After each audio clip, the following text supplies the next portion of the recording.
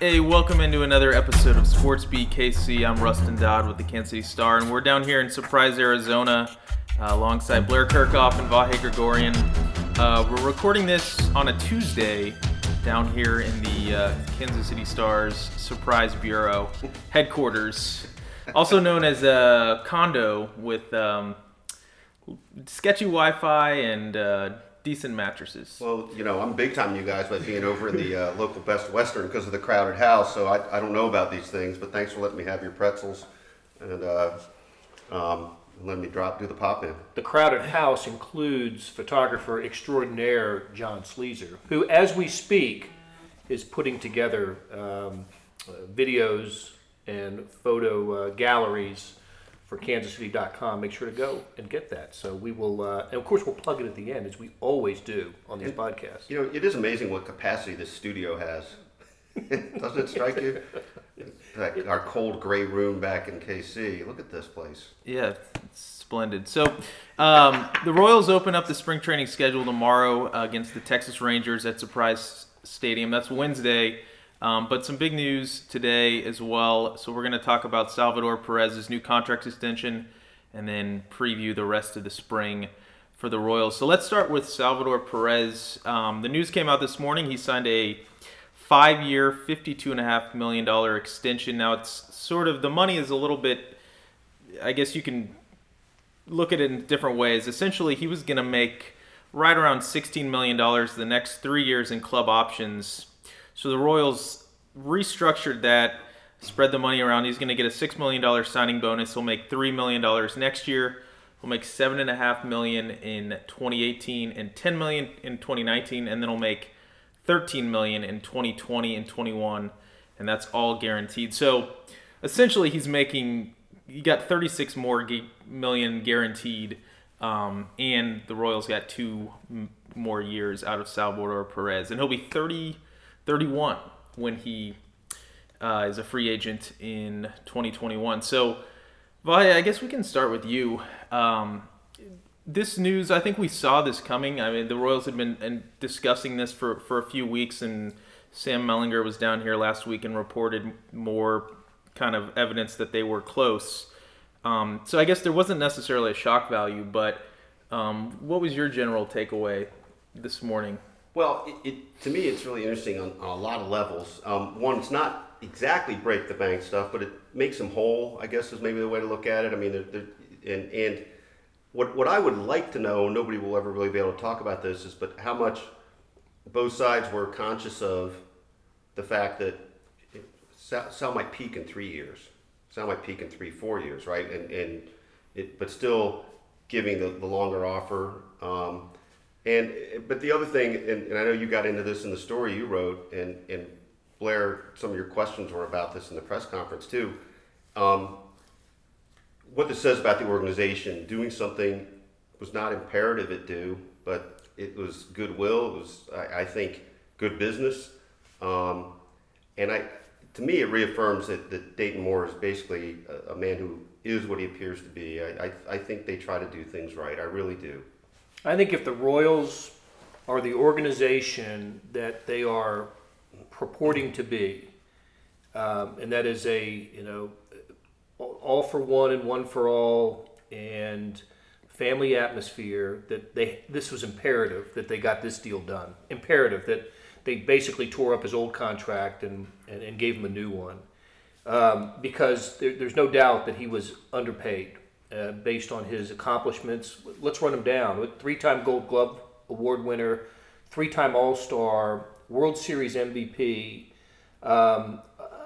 top 5 catchers in baseball, maybe? 5. You can make arguments about his offense and that it's struggled in recent years, but if you just go by wins above replacement, he's averaged about 3 wins above replacement, which for a catching position I think is probably right around the top 5 or 6 in baseball. Of course, that's because he plays. Yeah, he does play a lot. He does benefit on a counting stat from playing all the time. That's true. But that brings up an interesting thing too, because that's a one way to break it down. But when Ned brings up the idea of that clubhouse is a bright room, but it's a little brighter every time he walks in there, I have no idea what the intangible aspect of that really is, and we only see a certain amount, but there's kind of some kind of galvanizing presence in him, isn't there, that counts for more than just what he can do behind the plate or at the plate. I think. Yeah, well, I think that's true throughout the entire clubhouse, and maybe particularly true with the Latin players. I have no evidence to back that up. Just observation when you go into the clubhouse, where for the most part, and this is probably true throughout baseball, Latin players are usually together in the clubhouse. Their cubicles are near each other, and you always see Salvi talking and kidding around with guys, and then the reverence in which the other players throughout the clubhouse speak of him is, I think it's genuine. And what does it say that the two latest big contract deals that the Royals have produced are Alex Gordon and Salvador Perez? They didn't have to re-sign Gordon, and they could have continued to have Salvi play under his current deal, and in both cases, they made those two players very happy.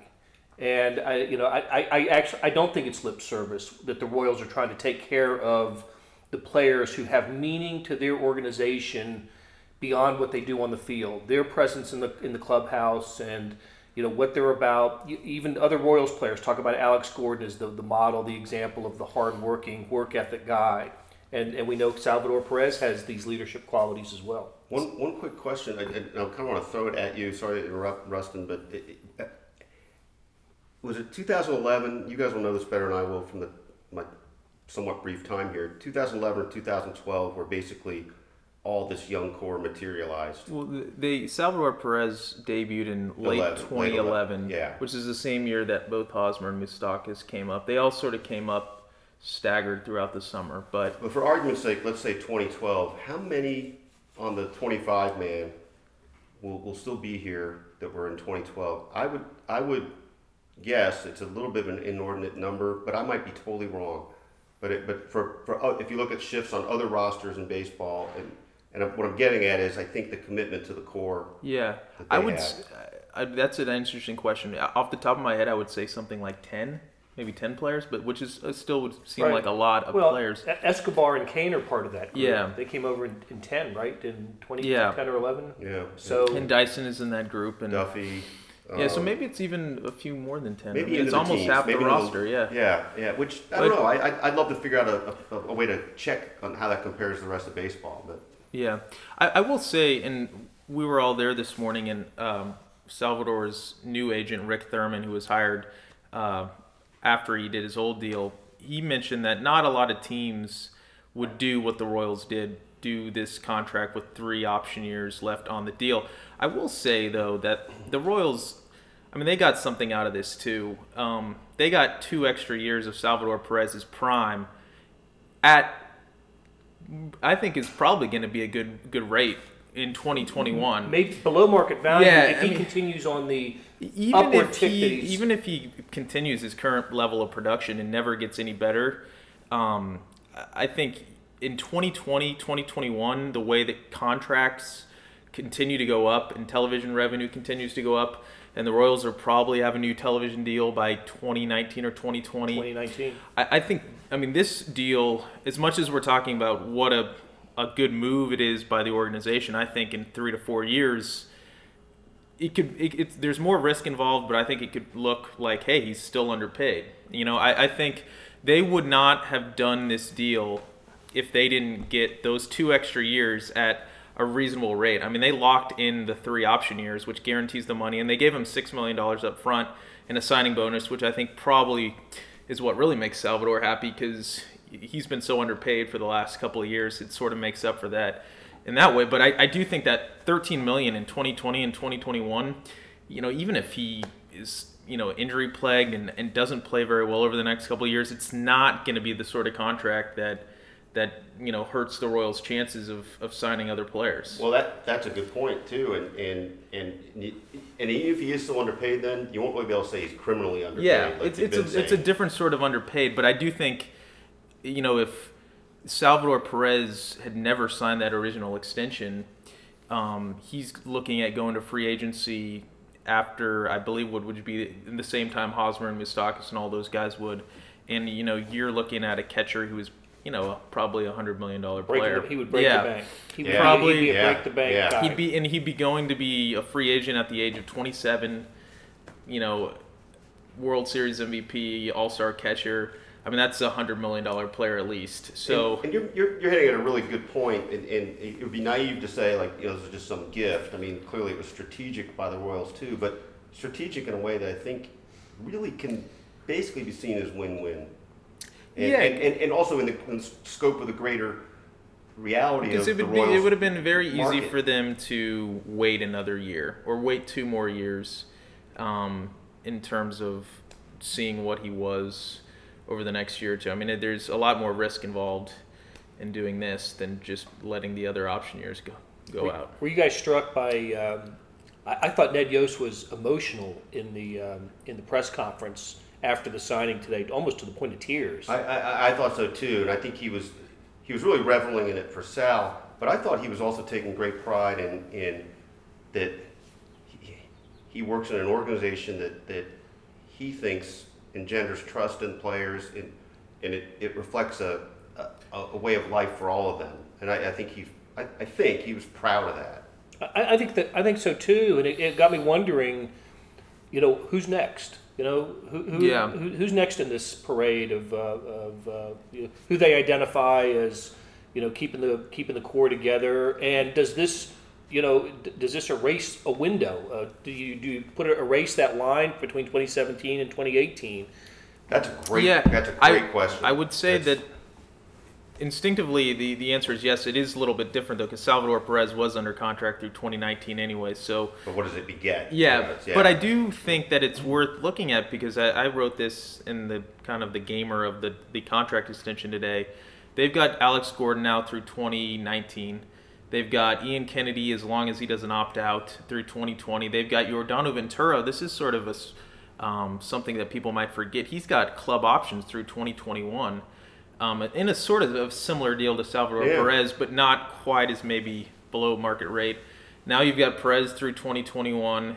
And then you've got all these other guys that are going to come up in 2 years in terms of their free agency. So they'll have some interesting decisions to make. But as long as I think if they pick out the right guys and extend a handful of the right guys, there's no reason that they can't maybe extend the window into maybe the late teens. Well, and keep in mind, somebody mentioned earlier the having the financial wherewithal after the current television contract expires. They're going to cash in, assuming they continue to win and fill the stadium and set they set attendance and audience records ratings records last year.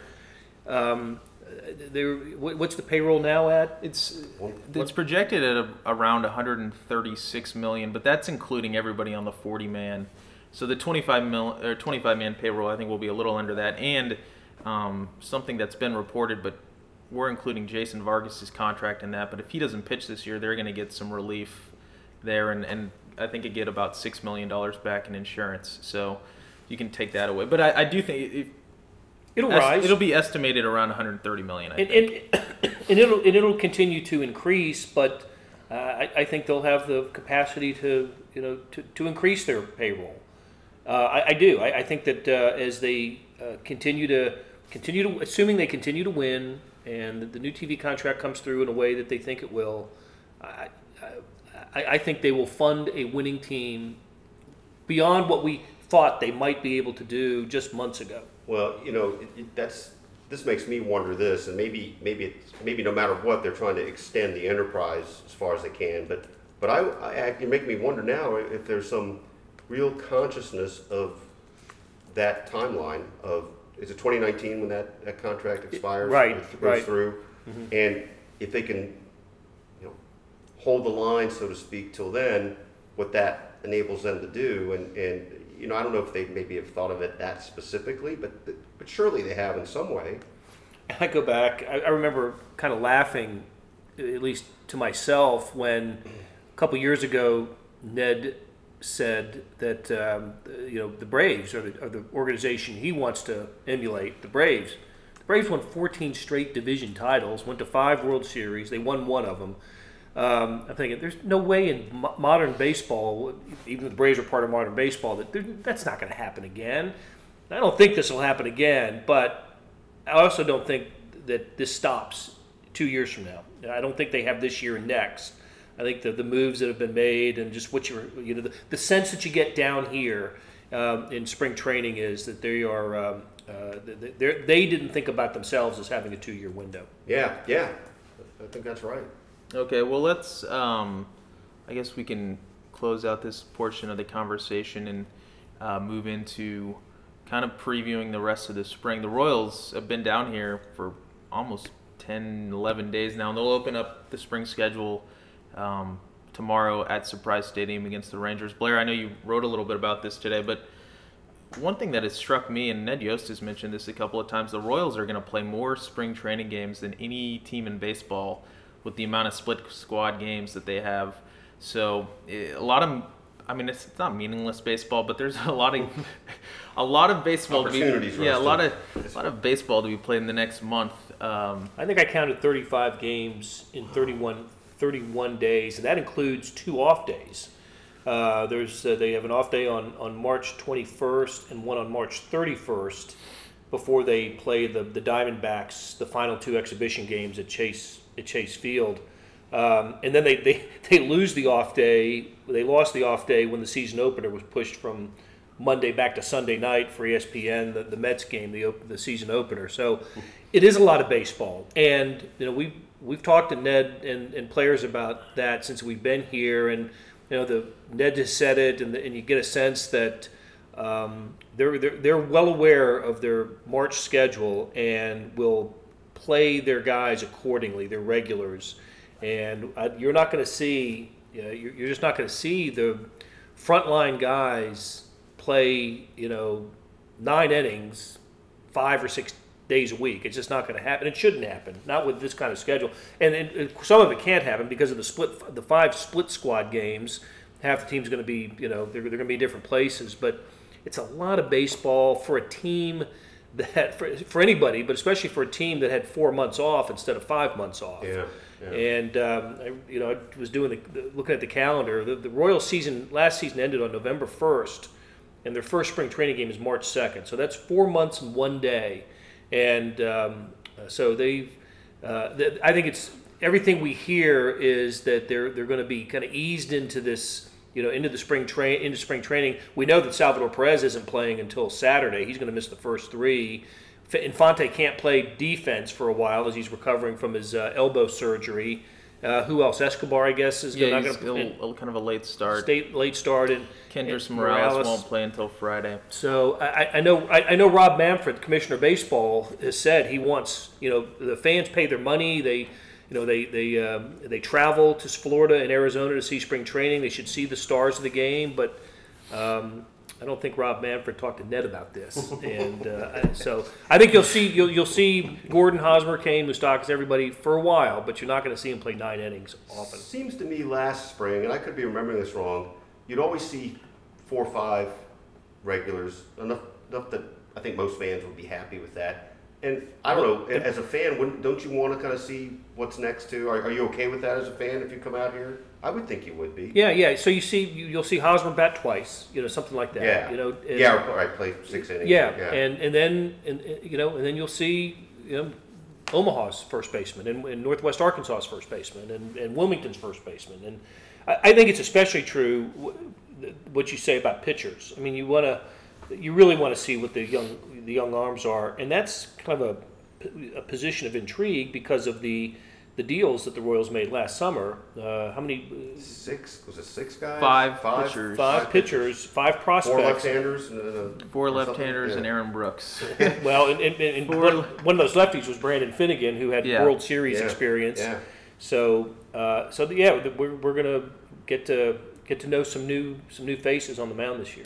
Speaking of that, Kyle Zimmer, that maybe their top pitching prospect, is going to pitch the opener tomorrow, and then it's Ned Yost said to not read too much into this, but the way they've structured the rotation, I don't know how you can't read more into it. They're going to go Volquez, Ventura, Ian Kennedy, Chris Young, Chris Medlin, the next 5 games after Zimmer starts the opener. So that, I mean, it's early and it's lots can change, but I think that's essentially what one might think the rotation would be when the season starts, aside from Danny Duffy. So I do think, even though Ned has said don't read a lot into that, I think that you can read a little something into that. I didn't get to use this in the story I wrote about Volquez for today, and maybe there's a place we can use it somewhere later, but we got talking a little bit about the meaning of opening day, and he basically said he doesn't want to do it. He would prefer not to because he likes to watch the pomp and circumstance of opening day. He'll do it if he has to. I was at FanFest, and Jeffrey Flanagan and I interviewed him there, and we asked him if he wanted to start opening day because he seems like kind of the logical candidate. And he said no. He's done it. He's done it a couple times before, and he likes enjoying the opening day atmosphere and just kind of taking it easy. And so as a couple days later, I kind of wrote something about that, and I was kind of like, I think this guy was kind of kidding. I think he would probably want to start opening day. He would take the ball. Yeah. So I went back to him during spring training, and I was like, Eddie, you were kind of kidding about that opening day thing, right? And he's like, no, I wasn't kidding, man. He's like, I don't want to, I'd prefer not to start opening day. So he started game 1 of the World Series. The clincher and game 1. Yeah, game 1 and game 5. I believe there was a little pomp and circumstance around the opening of the World Series as well. Listen, Skip, I don't want the ball. The World Series is a really cool thing to watch. So, but yeah, so I still think the safe money is on him starting opening day, despite his protests. You think it's him over Ventura? I think the argument is that Volquez deserves to. I mean, he was maybe their most steady starting pitcher last year, and then performed in the playoffs, and he's a veteran.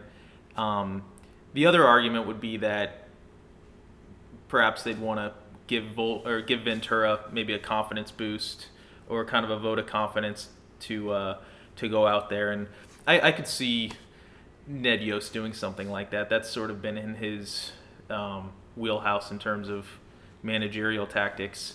But I think at the moment, I still think Volquez will be the guy, but I think, Ventura wouldn't be out of the realm of possibility. If you were in Ned Yost, as Giordano calls him, Ned Yost seat.